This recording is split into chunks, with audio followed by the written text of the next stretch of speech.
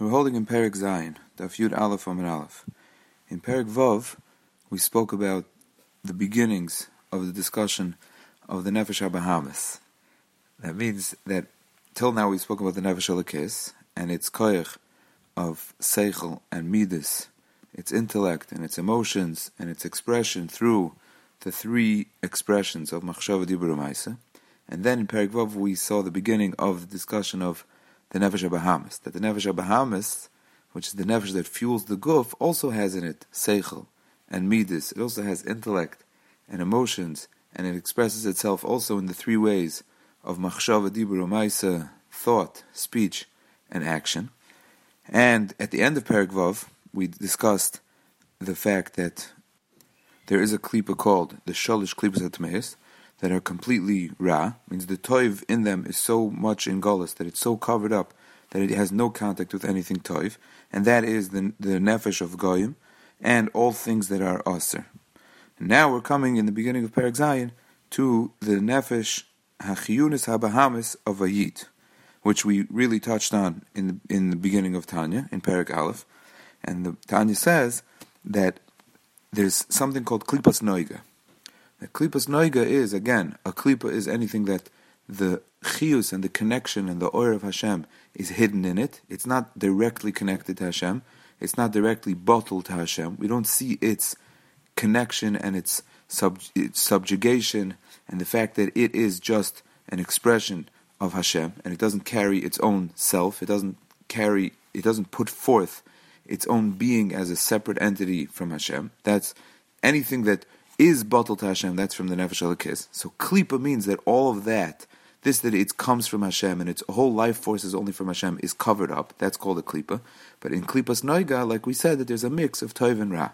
And inherently it has in it some Toiv, and that Toiv can be accessed, or it could be used for Ra. So that Chiyus, a Chiyus that comes from a place called Klipas Noiga, includes in it, first of all, like we just said, the nefesh that gives life to the guf of a yid, and also the nefesh of all the behemoths, the animals, and the fish, and all things that grow, and all things that are edible, and all actions in this world that are not connected in any way to any form or any sort of ra. They're not connected to any aveira. They're not a mitzvah, but they're not connected to any aveira. So basically all the things in the world that we would view as plain, they're not good, they're not bad, they're just plain. All the food of the world, all the actions of the world, all the speech of the world, all the koyach that fuels any of these things, that's all comes from a klipa called klipas noiga. Means it's klipa because when you look at it, you don't see Hashem, but it's noiga because it has in it a shine of good. And this klipa, the Tanya says, covers up the good in it, that when you look at it, you don't see Hashem. Means the plain look of the Klipas Noiga is a cover-up. It's a cover-up to the koyach of Hashem that gives it its life force. And that's why he says that most things that go on in this world have more of a shaykhis, they have more connection to evil and to ra rather than to toiv. Because there's just a little bit of good in them which could be accessed. But most of the things have more of a connection to covering Hashem's presence than they do to revealing Hashem's presence. Now, since these things that come from Klipas Noiga have in it good, they have in it a koyach of connection to Hashem, and they have in it a koyach of revealing their connection to Hashem, so they can always go one of two ways.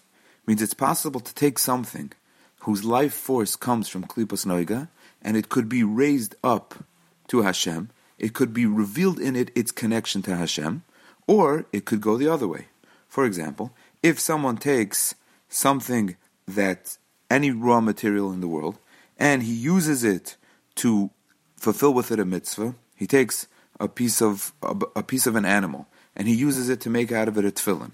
So what he did was he took something in the world that was under the heading of Klipas Noiga, and he used it to serve Hashem. So what he did is he took the good in there, in that was hidden in the Klipas Noiga, and he separated it, and he took that good, and he raised it up to the level of Hashem.